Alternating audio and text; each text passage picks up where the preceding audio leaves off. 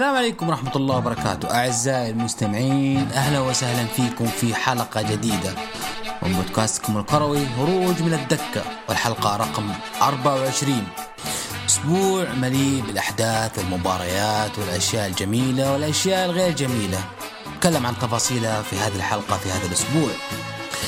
في البداية تنويه، كان مفترض يكون معي اليوم جود جديد ثيرتي، لكن واضح انه كان عنده ظرف كذا وان شاء الله انه يكون بخير. يعني واضح انه مشغول شويتين وابو محمد شاعر ما بلغته يسجل معايا، فواضح اني حسجل الاسبوع ذا الحالي، فتحملوني ان شاء الله تكون حلقة تنول على ذائقتكم او تنال استحسانكم ان شاء الله. نبدأ سريعا مع اخبار او اهم اخبار هذا الاسبوع واحداث هذا الاسبوع. يمكن من اهم الاخبار هو موضوع تجديد عقد محمد صلاح مع ليفربول.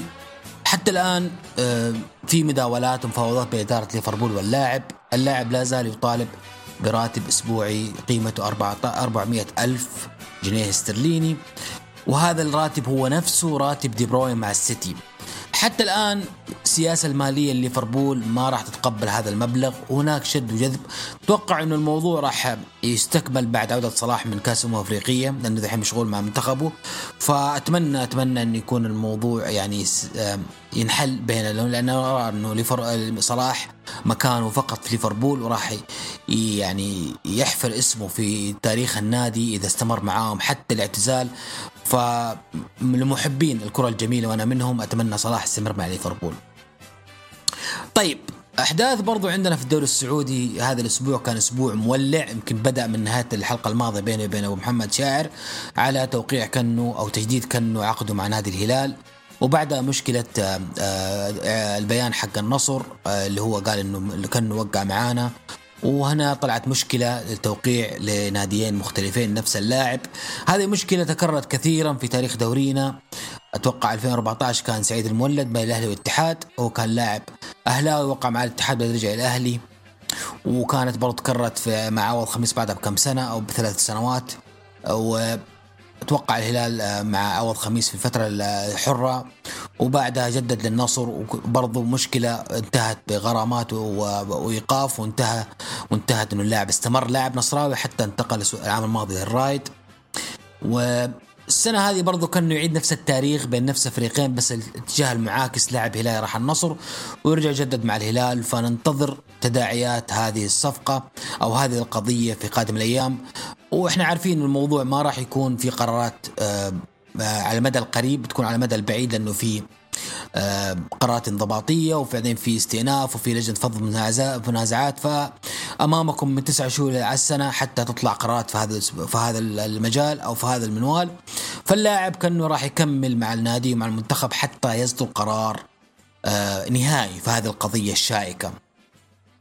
شتوية الدوري السعودي مولعة حتى الآن. شفنا الهلال بعد زيادة لكنو أعلن التوقيع مع الحارس الدولي محمد العويس قادم الأهلي في الفترة الحرة كلاعب حر. والآن الإدارة الهلالية تحاول أن هي تشتري باقي عقده من فترة شتوية يمثل نادي الهلال. وهناك برضو أخبار عن الدولي عبد الله المالكي أنه برضو بيوقع الهلال كلاعب حر. الهلال حتى الآن قاعد يجمع لعيبة محليين لتقوية صفوفه قبل كأس عالم الأندية، وهذا من حقه وحق أي فريق أن يبحث عن العناصر المميزة اللي تساهم في تميز الفريق أو قوة الفريق. أيضا النادي الأهلي وقع مع لاعب البرازيلي كارلوس إدواردو لاعب الهلال السابق قادم من شباب الأهلي الإماراتي لعقد مدة 1.5 سنة.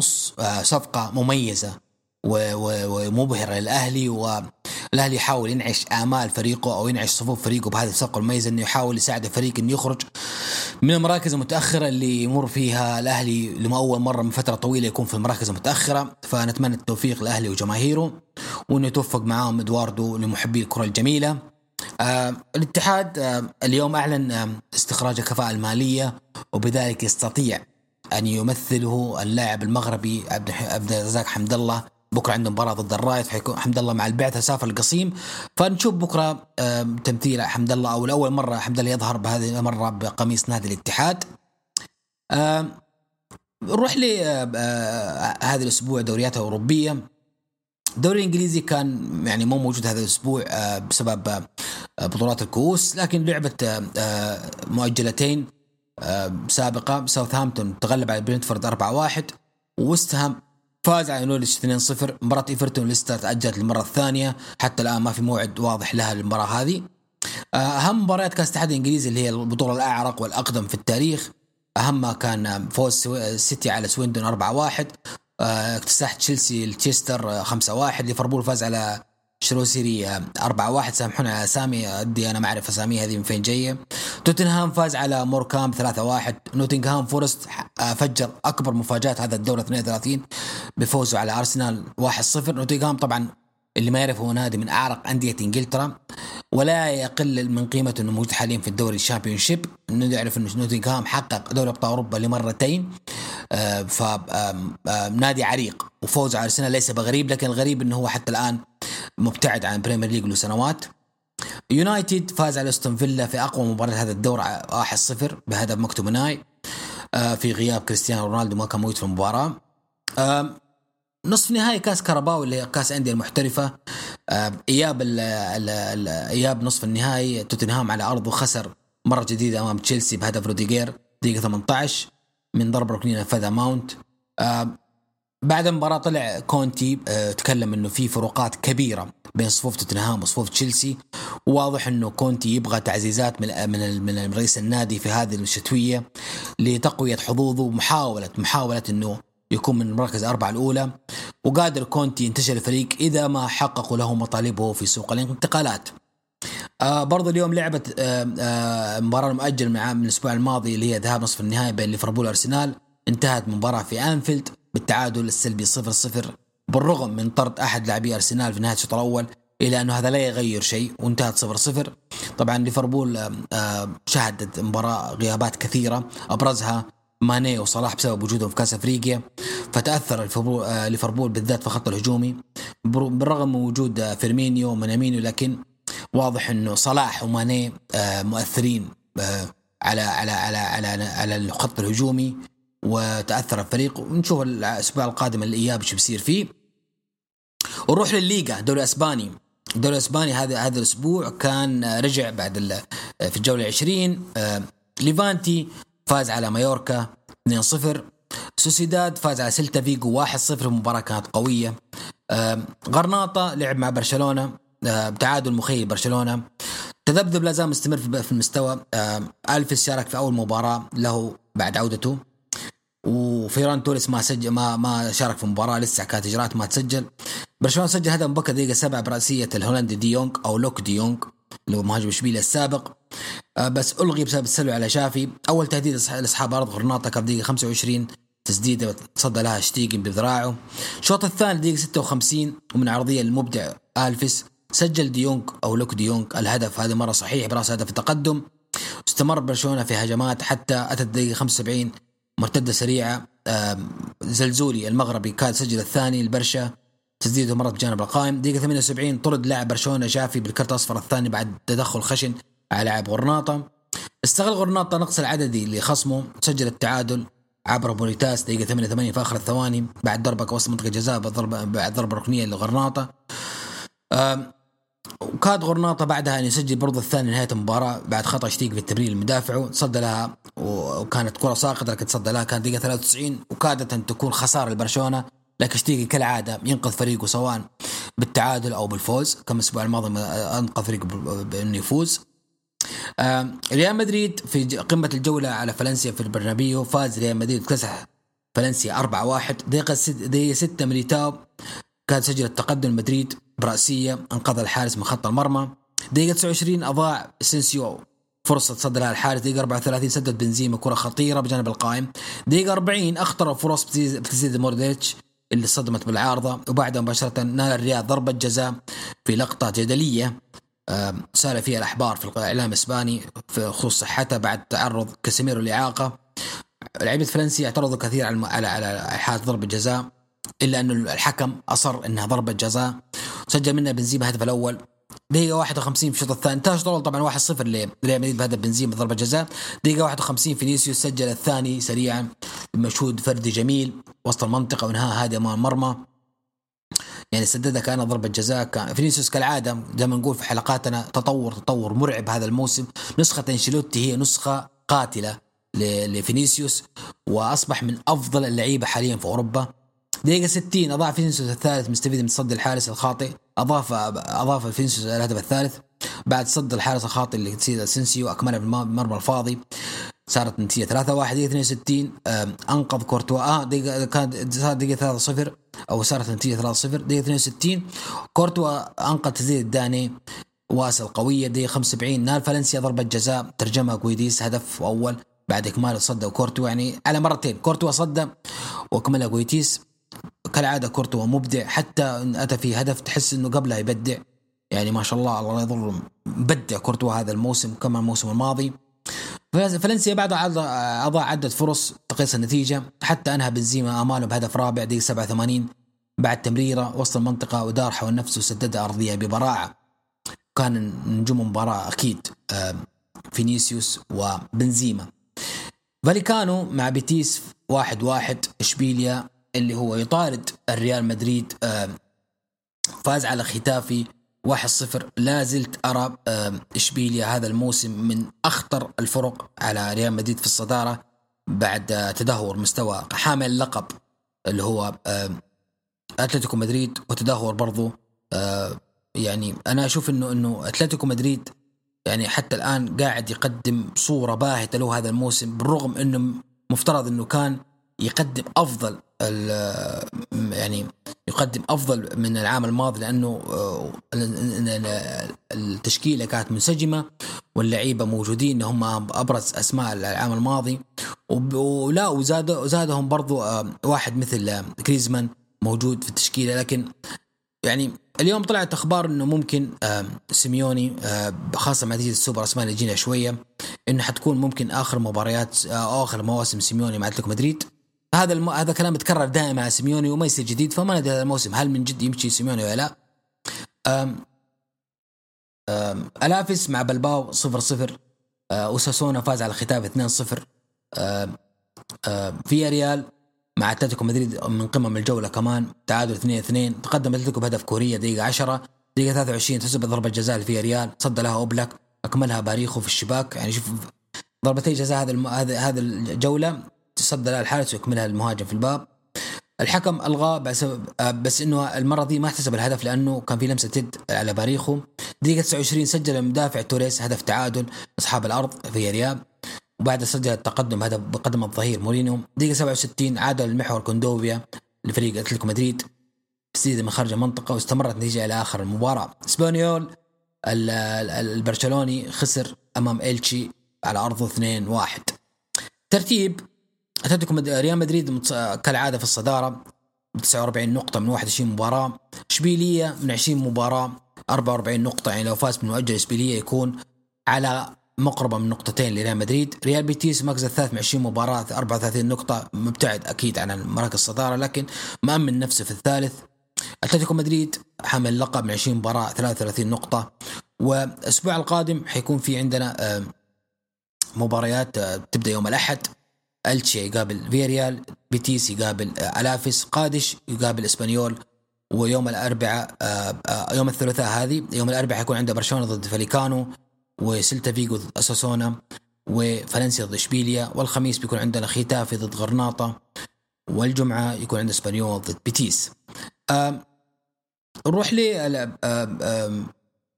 الدوري الإيطالي. الدوري الإيطالي هذا الأسبوع برضو رجعت الجولة 21.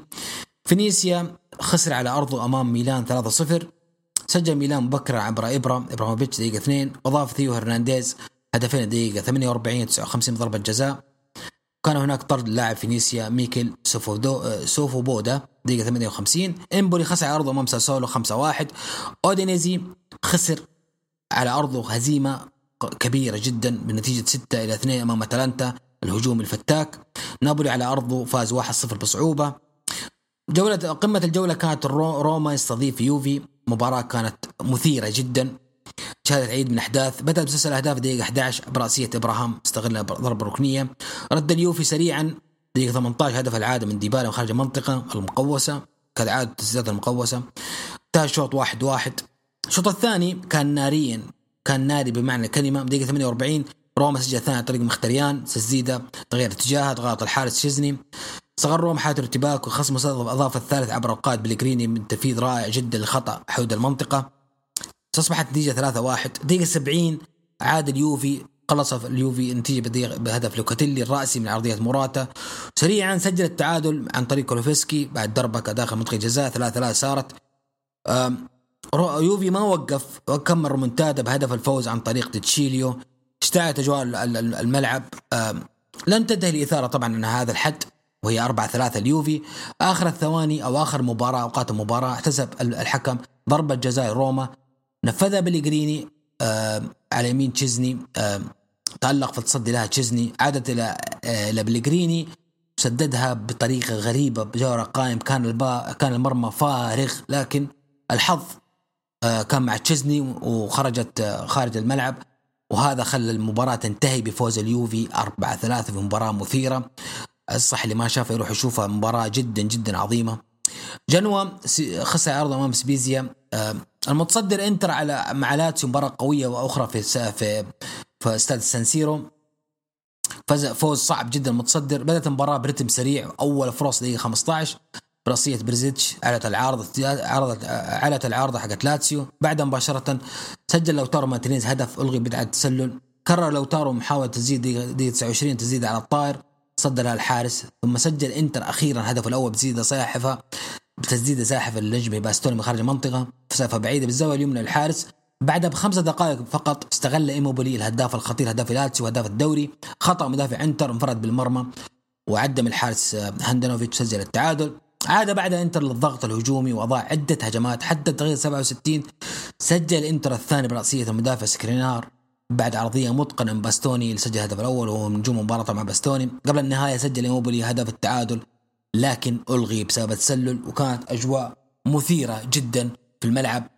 فيرونا على أرضه نتيجة مفاجئة، خسر من أمام سلنتانا 2-1. تورينو فاز على أرضه على فورنتينا 4-0 في نتيجة صادمة بالنسبة لي، لأنه أنا أشوف إنه فورنتينا من الفرق المتطورة هذا السنة، لكن إنه يخسر بالأربع من تورينو من فريق وليس منافس كانت نتيجة غريبة صراحة. كالياري على أرضه فاز على بولونيا 2-1 في آخر مباريات الجولة. كذا يكون الترتيب انتر من 20 مباراة 49 نقطة عنده مباراة مؤجلة. ميلان 21 و48 نقطة بفارق نقطة وهو متقدم بمباراة، 21 مباراة عنده ميلان. نابولي 21 مباراة 43 نقطة. أتلانتا الرابع 20 مباراة 41 نقطة. الأسبوع القادم بيكون عندنا يوم الاثنين إن شاء الله بولونيا ضد نابولي. يوم يعني حيكون برضه بعد توقف برضه أقصد إنه الأسبوع القادم بيكون جولة 21. بيكون عندنا إن شاء الله بكرة السبت سامبدوريا يقابل تورينو، سلنتانا يقابل لاتسيو، يوفي يقابل أودينيزي. يوم الأحد بيكون عندنا ساسولو ضد فيرونا، فينيسيا ضد إمبولي، روما مع كاليري، أتلانتا مع انتر ميلان. هذه من المباريات الفخمة الهجومية النارية. أتمنى الجميع يتابع هذه المباراة، حتكون يوم الأحد الساعة 10:45 بتوقيت مكة، بين صاحب المركز الثالث مع صاحب المركز الأول. يوم الاثنين بيكون عندنا بولونيا ضد نابولي، وميلان ضد سبيزيا، وفرونتينا مع جنوا. هذه مباريات الجولة القادمة في الدوري الإيطالي. نروح للسوبر الإيطالي. مباراة كانت مثيرة بالأمس، أقيمت بين إنتر ويوفنتوس. فاز الإنتر 2-1. سجل يوفي الأول الماكيني دقيقة 25 بالرأسية مستغل عرضية موراتا. عادل لوتارو من بلنتي دقيقة 35. لم تغير النتيجة، راح للأشواط الإضافية، انتظرنا حتى الثواني الأخيرة.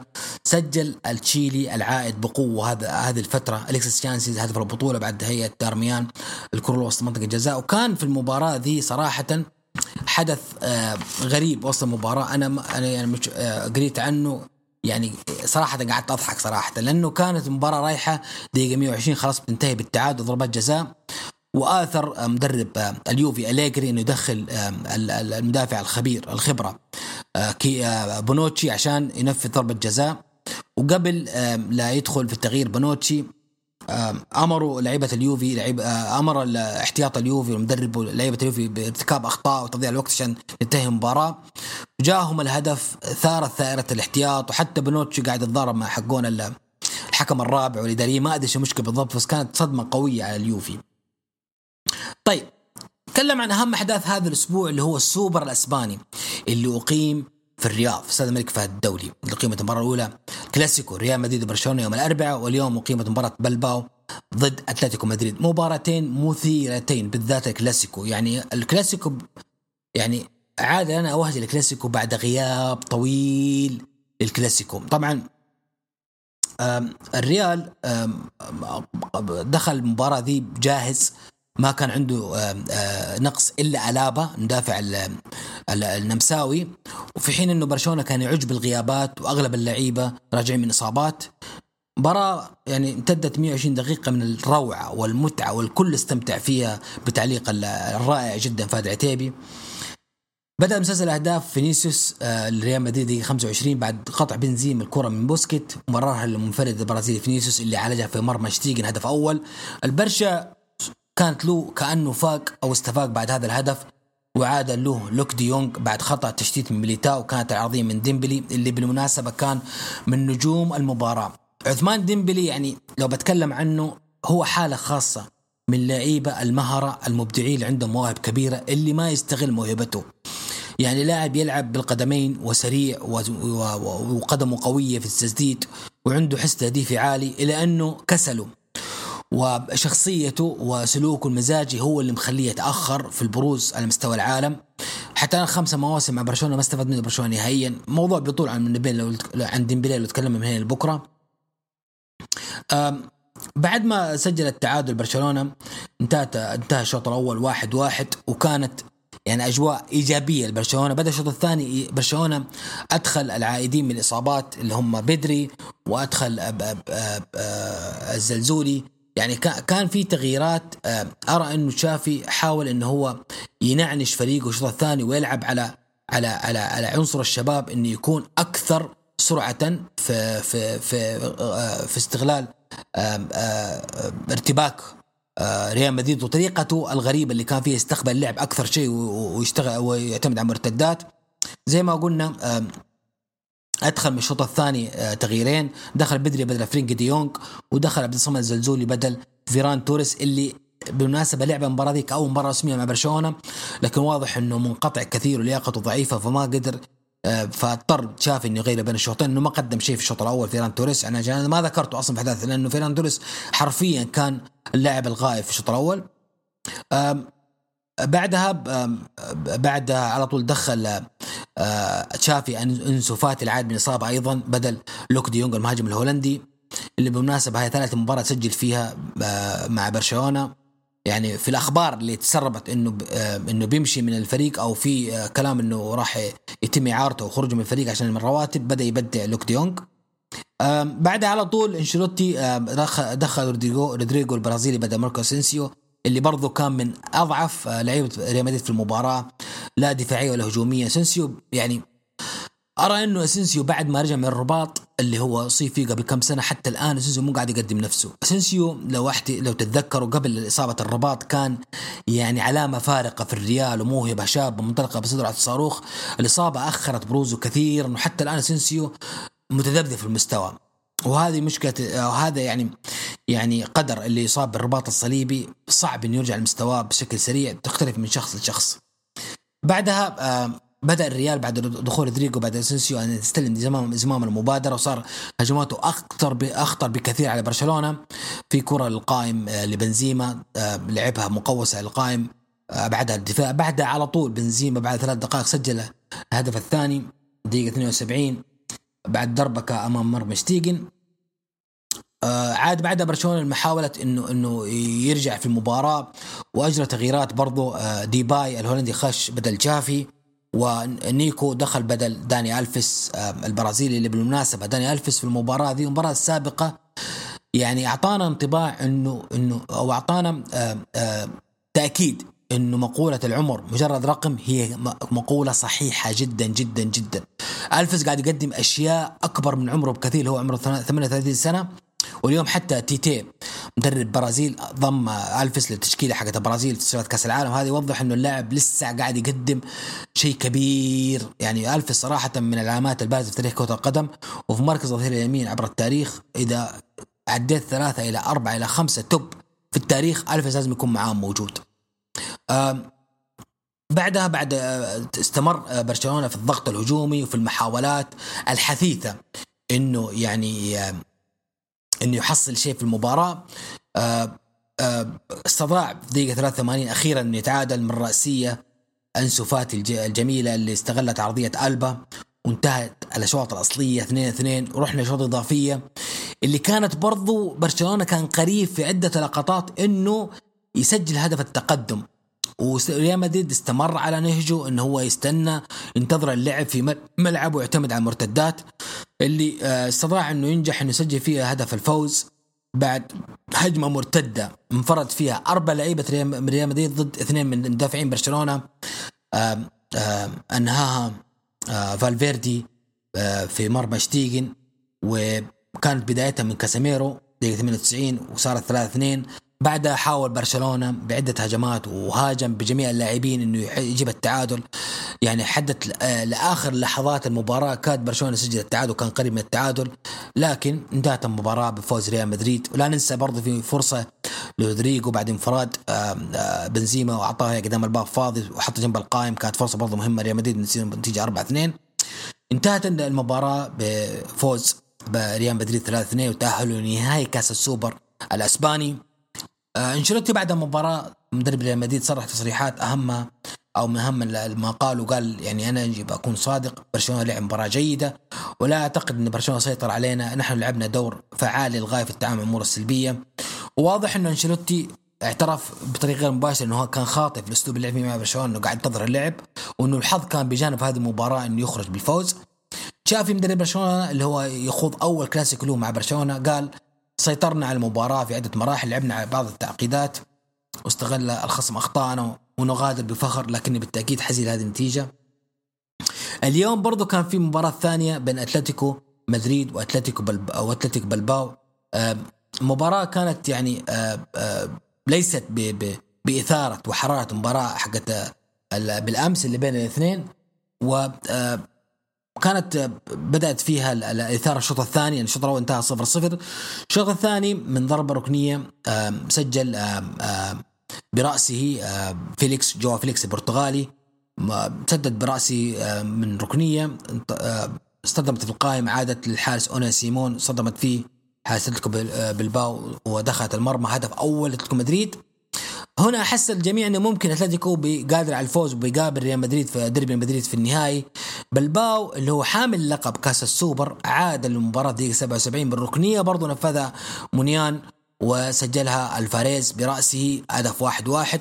سريعا دقيقة 81 بالركنية أخرى من نفس المكان نفذها مونيان، اصطدمت بعدها الدفاع أتلتيكو مدريد، رجعت لخارج المنطقة لنيكو ويليامز اللي هو الشقيق الأصغر لإناكي ويليامز، سجلها بسيدة زاحفة على يمين أوبلاك 2-1. وكان هذا الهدف هو الفوز لبلباو. أتلتيكو مدريد حتى بعد التغييرات ما قدر إنه هو يعني يعود بالنتيجة. وهذا يعودنا للموضوع إنه سيميوني يعني بعد المباراة حتى كان حزين على النتيجة. هو شوف المباراة يعني كانت تشكيلة سيميوني تنقصها الخبير سواريز في الهجوم، اللي حاول إنه من أدخلوا الشوط الثاني من دخلوا في دقيقة 71 حاول إنه يكون بعد الهدف يكون في تعزيز نتيجة أتلتيكو مدريد، لكن ما قدر سواريز يسوي حاجة وانتهت المباراة 2-1. بلباو راح يقابل ريال مدريد في نهائي كاس السوبر يوم الأحد القادم، تكون مباراة برضو في الملك فهد الساعة 10 مساء. ترشيحات حاليا أنا أراها أقرب لريال مدريد من بلباو، بس ممكن بلباو يحقق مفاز مثل العام الماضي ويحقق الكاس الثاني على التوالي له، لكن مدريد هو الأقرب بوجهة نظري. برضو هذا الأسبوع بدأت بطولة كأس أفريقيا للأمم اللي قيمت في الكاميرون، وكانت نتائجها جدا مثيرة. يعني نتكلم عن الكاميرون فازت على بوركينا فاسو اللي هي المستضيفة 2-1. أثيوبيا خسرت أمام الأخضر الأخضر بهدف 1-0. طبعا الكاميرون فاز بهدفين ضربتي جزاء لفنسنت أبو بكر اللي هو مهاجم النصر السعودي، ورأس الأخضر فاز على أثيوبيا بهدف جوليو تفاريز اللي هو لاعب الفيصلي السعودي، يعني مهاجم محترفين الدوري السعودي مبدعين في كأس أفريقيا. وهذا يبين صحة رؤية رؤساء الأندية السعودية في استقطاب المواهب المميزة في أفريقيا أو أمريكا الجنوبية أو حتى أوروبا. اليوم الثاني بطولة السنغال فاز على زيمبابوي هدف ساديو ماني بضربة جزاء. المغرب المنتخب العربي أول العرب خوض المباريات في البطولة فاز على غانا في مباراة قوية بهدف سفيان بوفال. غينيا الاستوائية فازت على غينيا فازت على ملاوي بهدف 1-0. جزر القمر خسرت من الجابون 1-0 بهدف بآرون. اليوم الثالث الجزائر المنتخب العربي برضو الثاني أحبطنا ب0-0 تعادل سلبي مع سيراليون، وهذا يؤكد إنه البطولة صعبة وفيها أسرار كثيرة لسه ما باحت لنا. ومن الأسرار اللي هي المباراة اللي بعدها نيجيريا ضد مصر من قمم هذه الجولة أو من قمم البطولة. فازت نيجيريا بهدف إيهانشيو لاعب السيتي السابق يعني ولاعب ليستر الحالي على منتخب مصر، اللي الخسارة دي أشعلت النيران في الإعلام المصري والحرب على مدرب مصر البرتغالي كارلوس كيروش على خياراته وعلى تشكيلته وعلى خياراته الهجومية. يعني يكفيك انه واحد مثل محمد صلاح اللي مبدع في الجناح سواء في ليفربول او منتخب قبل كده، كيروش لعب راس حربة وهذا قلل كثير من خطورة محمد صلاح. ولا ننسى برضه خروج واحد مثل أكرم توفيق الظهير اليمين لمصر اللي خرج مصاب، اتضح بعدها انه معاه قطع في رباط الصليب، نتمنى له السلامة والعودة سريعة للملاعب. منتخبنا العربي مصر السودان تعادل مع غينيا بيساو في نفس النتيجة في نفس المجموعة 0-0. وغينيا طبعا أضاعت ضربة جزاء 79 تصدي حارس السودان المبدع. تونس منتخبنا العربي برضو الثالث خسر أو الرابع في البطولة، خسر من مالي 1-0 بهدف من إبراهيم كوني ضربة جزاء. ولازم نقول إنه التونس أضاعت ضربة جزاء عن طريق وهب الخزري. وفي هذه المباراة حصلت حادثة غريبة، إنه الحكم أنهى المباراة بدقيقة 85 وإنه هو قبل نهاية الوقت الأصلي. بعدين صارت دربكة وعاد والمباراة استكملت بدقيقة 89 أنهى الحكم برضو الوقت مرة ثانية، وصار فيه هرج ومرج في الملعب، وخرجوا الفريقين وغادروا الفريقين أرض الملعب. بعدها صار فيه شاورات خلف الكواليس. الحكم الرابع أراد أنه تستكمل المباراة دقيقة ودقيقتين وقت إضافي. منتخب تونس رفض العودة وطالب أن تعاد المباراة بسبب الأخطاء الفنية اللي صارت بحكم المباراة، لكن أنهى المباراة الحكم وثبت فوز مالي 1-0. طبعا اليوم النجم منظم البطولة ثبت النتيجة أنه فوز مالي 1-0، وبررت ما صار مع الحكم أنه تعرض لمتاعب صحية أثرت على قراراته في المباراة. موريتانيا خسرت من غامبيا 1-0. ساحل العاج فاز على غينيا الاستوائية 1-0. اليوم برضو كان في مباريات الخميس. المنتخب الكاميروني منظم البطولة فاز الحق الفوز الثاني 4-1 على أثيوبيا. فيس أبو بكر لاعب النصر برضو جاب هدفين اليوم، وكذا يكون من متصدر هدافي البطولة ب4 أهداف. الراس الأخضر خسر من أمام بوركينا فاسو 1-0. مباريات برضو حتكون مستمرة بكرة وما بعده، وبنشوف بكرة المغرب مع جزر القمر، مباراة مهمة المنتخب المغربي إنه يتصدر المجموعة، إنه يفوز حق الفوز الثاني.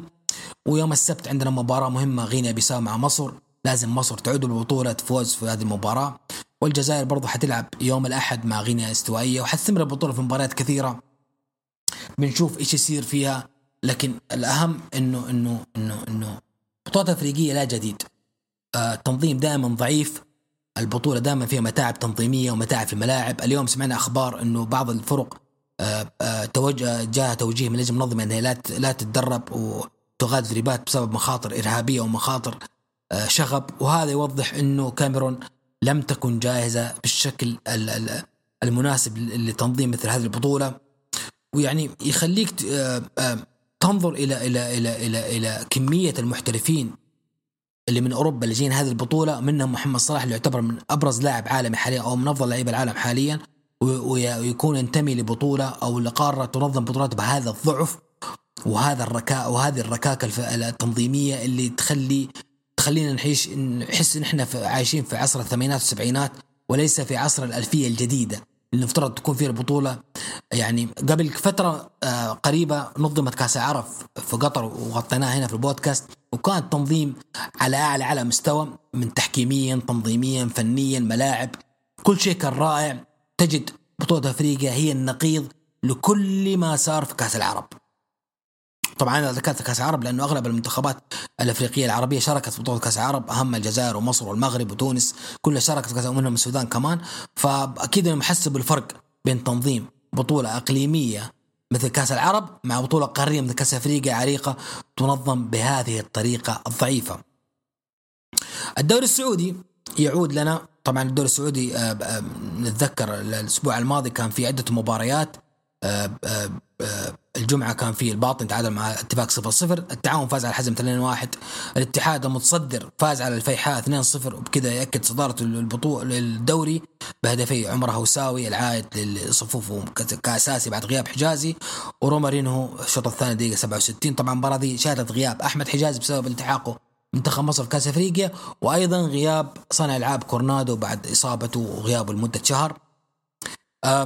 يوم السبت ضمك خسر على أرض أمام النصر بهدفي تاليسكا وبيتي مارتينيز. النصر لا زال مستمر في عنفوانه واستفاقته، وهذه 5 مباراة على التوالي يفوز فيها. الفتح خسر على أرض مباراة مثيرة أمام الراية 3-2. الشباب الثاني الترتيب تعادل على أرضه في نتيجة مفاجئة أمام أبها. يوم الثلاثاء كانت في مباراة مؤجلة. الطائي صاعد الكبار على أرضه في حائل تلقى خسارة ثقيلة من الهلال 4-0 حامل اللقب. الهلال عاد لمستوياته في هذه المباراة وسجل أهدافه موسم هدفين، وجانغ هيون هدف، ومد الله سجل هدف مارادوني ميساوي. اللي شاف هدف مد الله يعرف كلامي ذا ليه أقوله كده، لأنه هدف غريب من ظهير وبقدمه الضعيف اليسار، فكان هدف مثير إن الواحد تشوفه ويلفت نظرك. آخر مباراة الجولة كانت الفيصلي تعادل على أرضه أمام الأهلي 2-2. واليوم بدأت الجولة الجديدة، تعادل الفيحاء مع الفتح 0-0. بكرة عندنا مباريات الرائد مع الاتحاد اللي زي ما قلنا حتكون المشاركة الأولى لعبد الرزاق حمد الله مع الفريق، وأبها حيقابل الباطن. اتفاق حيقابل الشباب في مباراة السهرة، مباراة برضو مهمة للشباب إنه يستعيد مستوياته ويعود بفوز، لأنه ما يبغى يبعد عن الوصافة ومطاردة المتصدر الاتحاد. يوم السبت حيكون عندنا 4 مباريات، الطائي مع ضمك، النصر مع الفيصلي برضو مباراة مهمة للنصر، اختبار جديد له لمدرب روسي الأرجنتيني. الهلال بيقابل التعاون، برضو مباراة مهمة وصعبة للهلال أمام فريق دائما يتعب الكبار اللي هو التعاون. أي نعم التعاون حيكون غايب عنه كاكو صانع العاب اللي ثبتت إصابته بالرباط الصليبي، وهذا حيكون في غياب مؤثر جدا على تركيبة التعاون الهجومية. الأهلي في آخر مباريات حيقابل الحزم في جدة، وممكن تكون المباراة دي أول مباريات كارلوس إدواردو مع الفريق، وبرضو المحور الأفريقي كوم اللي جاء من قطر للأهلي من صفقات جديدة. هذا اللي كان عندي في هذه المباراة في هذا البودكاست. أتمنى إنه نجد ونشوف مستويات أفضل تبهرنا. الدوري السعودي لا زال مشتعل. الفترة الشتوية بيكون فيها كثير من الأشياء اللي ممكن تغير من ترتيب الدوري. استفاقة النصر بنشوف راح فين، الهلال هل عاد بعد المباراة الأخيرة، وبرضو الاتحاد والشباب استمرارهم في التنافس على الدوري. كلها أشياء مثيرة في دورينا، يعني بتخلينا نستمتع بكل جولاته بكل مبارياته بكل لحظاته. هذا اللي كان عندي هذا الأسبوع، بودكاست خفيف ظريف 40 دقيقة كويس يعني لوحدي. أتمنى إنه تكون حلقة مميزة، أتمنى أنكم استمتعتوا بالحلقة. الأسبوع القادم بإذن الله يكون معي أحد من الشباب، نعود مرة ثانية للتحليلات. حيكون في الدوري الإنجليزي بيعود، ولازم إن أذكر بمباراة الدوري الإنجليزي برضو، ما نسينا نذكر الدوري الإنجليزي قبل لا نختم. الدوري الإنجليزي الأسبوع القادم بيكون يوم الجمعة بيكون عندنا برايتون ضد كريستال بالاس مباراة افتتاح الجولة. يوم السبت بيكون عندنا السيتي ضد تشيلسي مباراة 3:30 ظهرا يوم السبت، مباراة جدا مهمة للسيتي استمرار صدارته، والتشيلسي بعد استباقة الأخيرة والنتائج الجميلة له. بيرلي بيقابل ليستر سيتي. نيوكاسل ضد واتفورد. نيوكاسل وضعه جدا جدا صعب، وصفقات جديدة اللي جاته أتمنى أنه تكون إضافة كبيرة للفريق. نوريتش بيقابل إيفرتون، وولفرهامبتون بيقابل ساوثهامبتون. أستون فيلا ضد مانشستر يونايتد بتكون برضو مباراة إعادة للمباراة حقت الكاس في خلال كم يوم حلو مع بعض. طبعا أستون فيلا هذا الأسبوع بيكون يعني عنده صفقتين مهمتين أضافة أستون فيلا ومدرب جيرارد. كوتينهو من برشلونة ولوكاس دين اللي هو ظهير إيفرتون اليسار بيكونوا موجودين مع أستون فيلا ضد اليونايتد العائد مع كريستيانو رونالدو. فتكون مباراة سهرة مميزة أكيد يوم السبت، أتمنى الجميع يتابعها هي، وأكيد السيتي وتشيلسي بيتابعوا الجميع. يوم الأحد بيكون عندنا ليفربول ضد برينتفورد، ويست هام ضد ليدز يونايتد، وتوتنهام مع أرسنال. الدربي لندني بيكون يوم الأحد، صارت الأحد مباراة برضو يعني بعد أرسنال خسارته من نوتنغهام وتعادل مع ليفربول بيكون برضو مباراة مهمة للمدرب أمام توتنهام بقيادة كونتي اللي يحاول إنه يراجع حساباته، يحاول إنه يرجع بفوز كبير على أرسنال برجع له ثقة الجمهور توتنهام فيه. بيكون عندنا برضه يوم الثلاثاء بيرلي مع واتفورد، برايتون مع تشيلسي مباراة المؤجلة. ويوم الأربعاء بيكون عندنا ليستر سيتي ضد توتنهام برضه مباراة مهمة الكونتي هذا الأسبوع بيقابل أرسنال وبيقابل ليستر، فأسبوع جدا صعب وجدا محرج لكونتي بيشوف ايش يسوي هذا الأسبوع. هذا كان ما عندي هذا الأسبوع، أتمنى أكون استمتعتوا بالحلقة. دائما وأبدا شعارنا العائلة أولا والقادم أفضل. سبحانك اللهم وبحمدك، أشهد أن لا إله إلا أنت، أستغفرك وأتوب إليك. السلام عليكم.